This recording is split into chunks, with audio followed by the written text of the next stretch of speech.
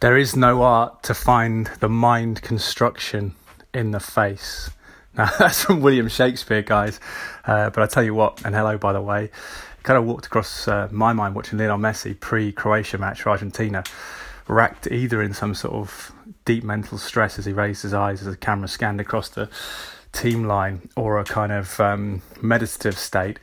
As the game transpired, I think it may have been some sort of stress. He kind of played again like he's got a psychological fridge upon his back, didn't he? Just seemed hampered, whether it was Jorge Sampaoli's kind of instructions, the mood, morale of Argentina.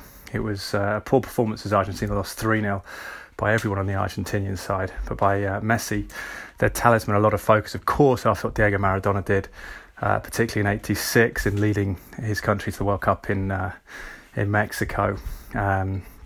And it's an interesting one for me, just wondering about Lionel Messi and the fact that he went to Barcelona at 13, the fact he's been a central hub of that generation that's come through at Barca since then. Obviously went there, Barca paid for his growth hormone treatment, which to some is a bone of contention, as it does give you physiological enhancements, which may have aided him in the game as he's helped Barca to 9 Spanish titles, 4 Champions League titles, including 2006. We forget he was just a teenager then, under Frank Rijkaard, when they beat Arsenal in the final. He was part of that squad, got a medal.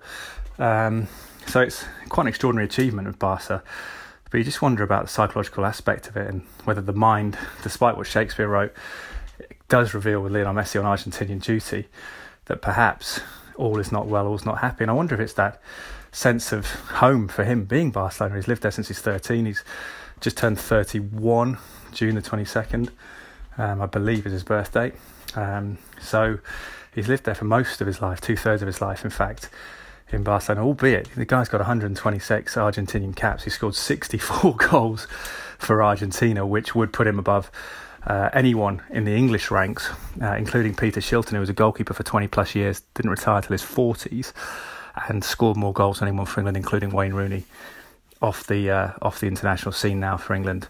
So his kind of statistics internationally are pretty phenomenal, but just the way he played at the big shows, the big World Cups, even though he partly got Argentina to the World Cup final 4 years ago in 2014 for a nation that's pretty huge in football in terms, been to the final a couple of times, won it in 78 and 86 as well, home soil in 78, got to the final in 1990, so they've got a steep tradition, and he's been that left-footed, dribbling, pacey icon, and it's just that lack of speed. It seems that something sapped him physically. I just wonder if it's that kind of psychological aspect of it, routine, the familiarity, that perhaps that's out when he plays for Argentina. At Barcelona, he's grown up with a generation which is gradually falling by the wayside, isn't it? Puyol, Piqué, who came back from Manchester United after a few years of Messi's introduction at Barcelona. Then you had Busquets in midfield, Xavi, Iniesta, and then various players up front in different guises, David Villa, but other players particularly in that setup.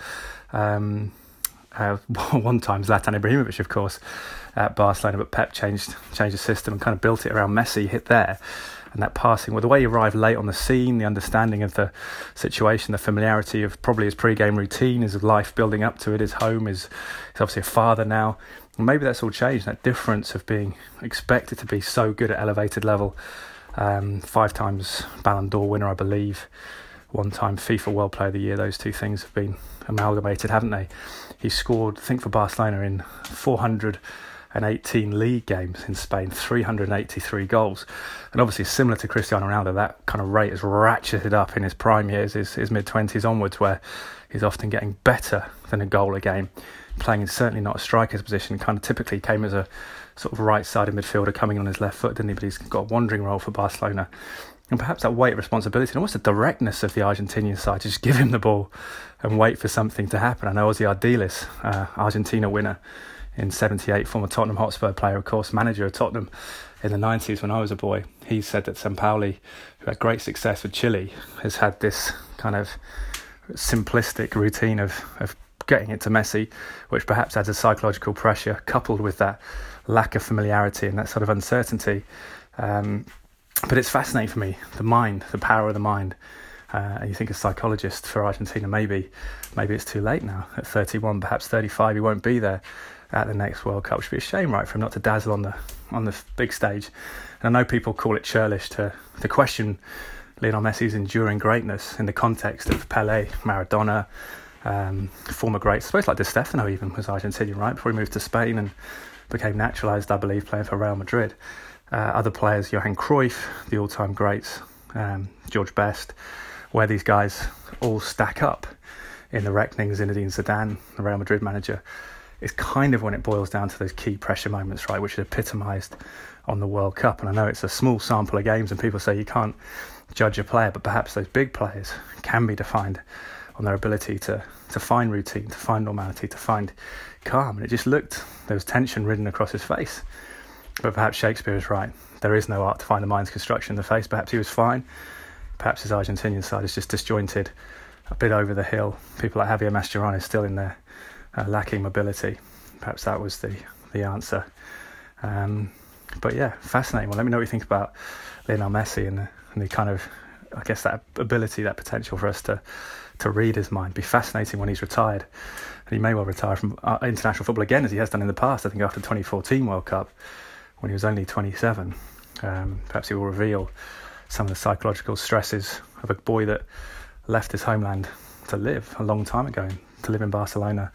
Presumably that is a big part of his heart, a big part of his comfort, and a big part of his pre-match routine is those familiar surroundings and that expectation, familiar surroundings off the pitch and on the pitch with that generation he grew up with, which of course is changing. He's never had to play for a different club like Cristiano Ronaldo or Zlatan Ibrahimovic or some of those contemporaries that have been ranked at the top of the game. Anyway, enjoy your football today, guys. Great, the underdog stories keep rolling on, including Croatia against Argentina, in fairness, isn't it? Let's see if Germany can return to winning ways tonight against Sweden. I'm not sure.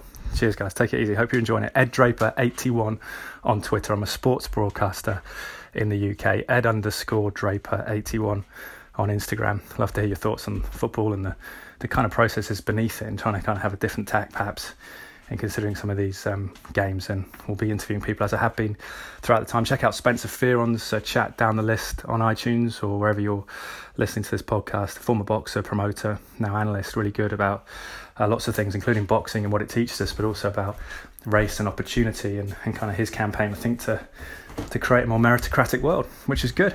Anyway, enjoy your weekend and the sunshine if you're in the UK, because it is beaming down. Great, isn't it? Take it easy, guys.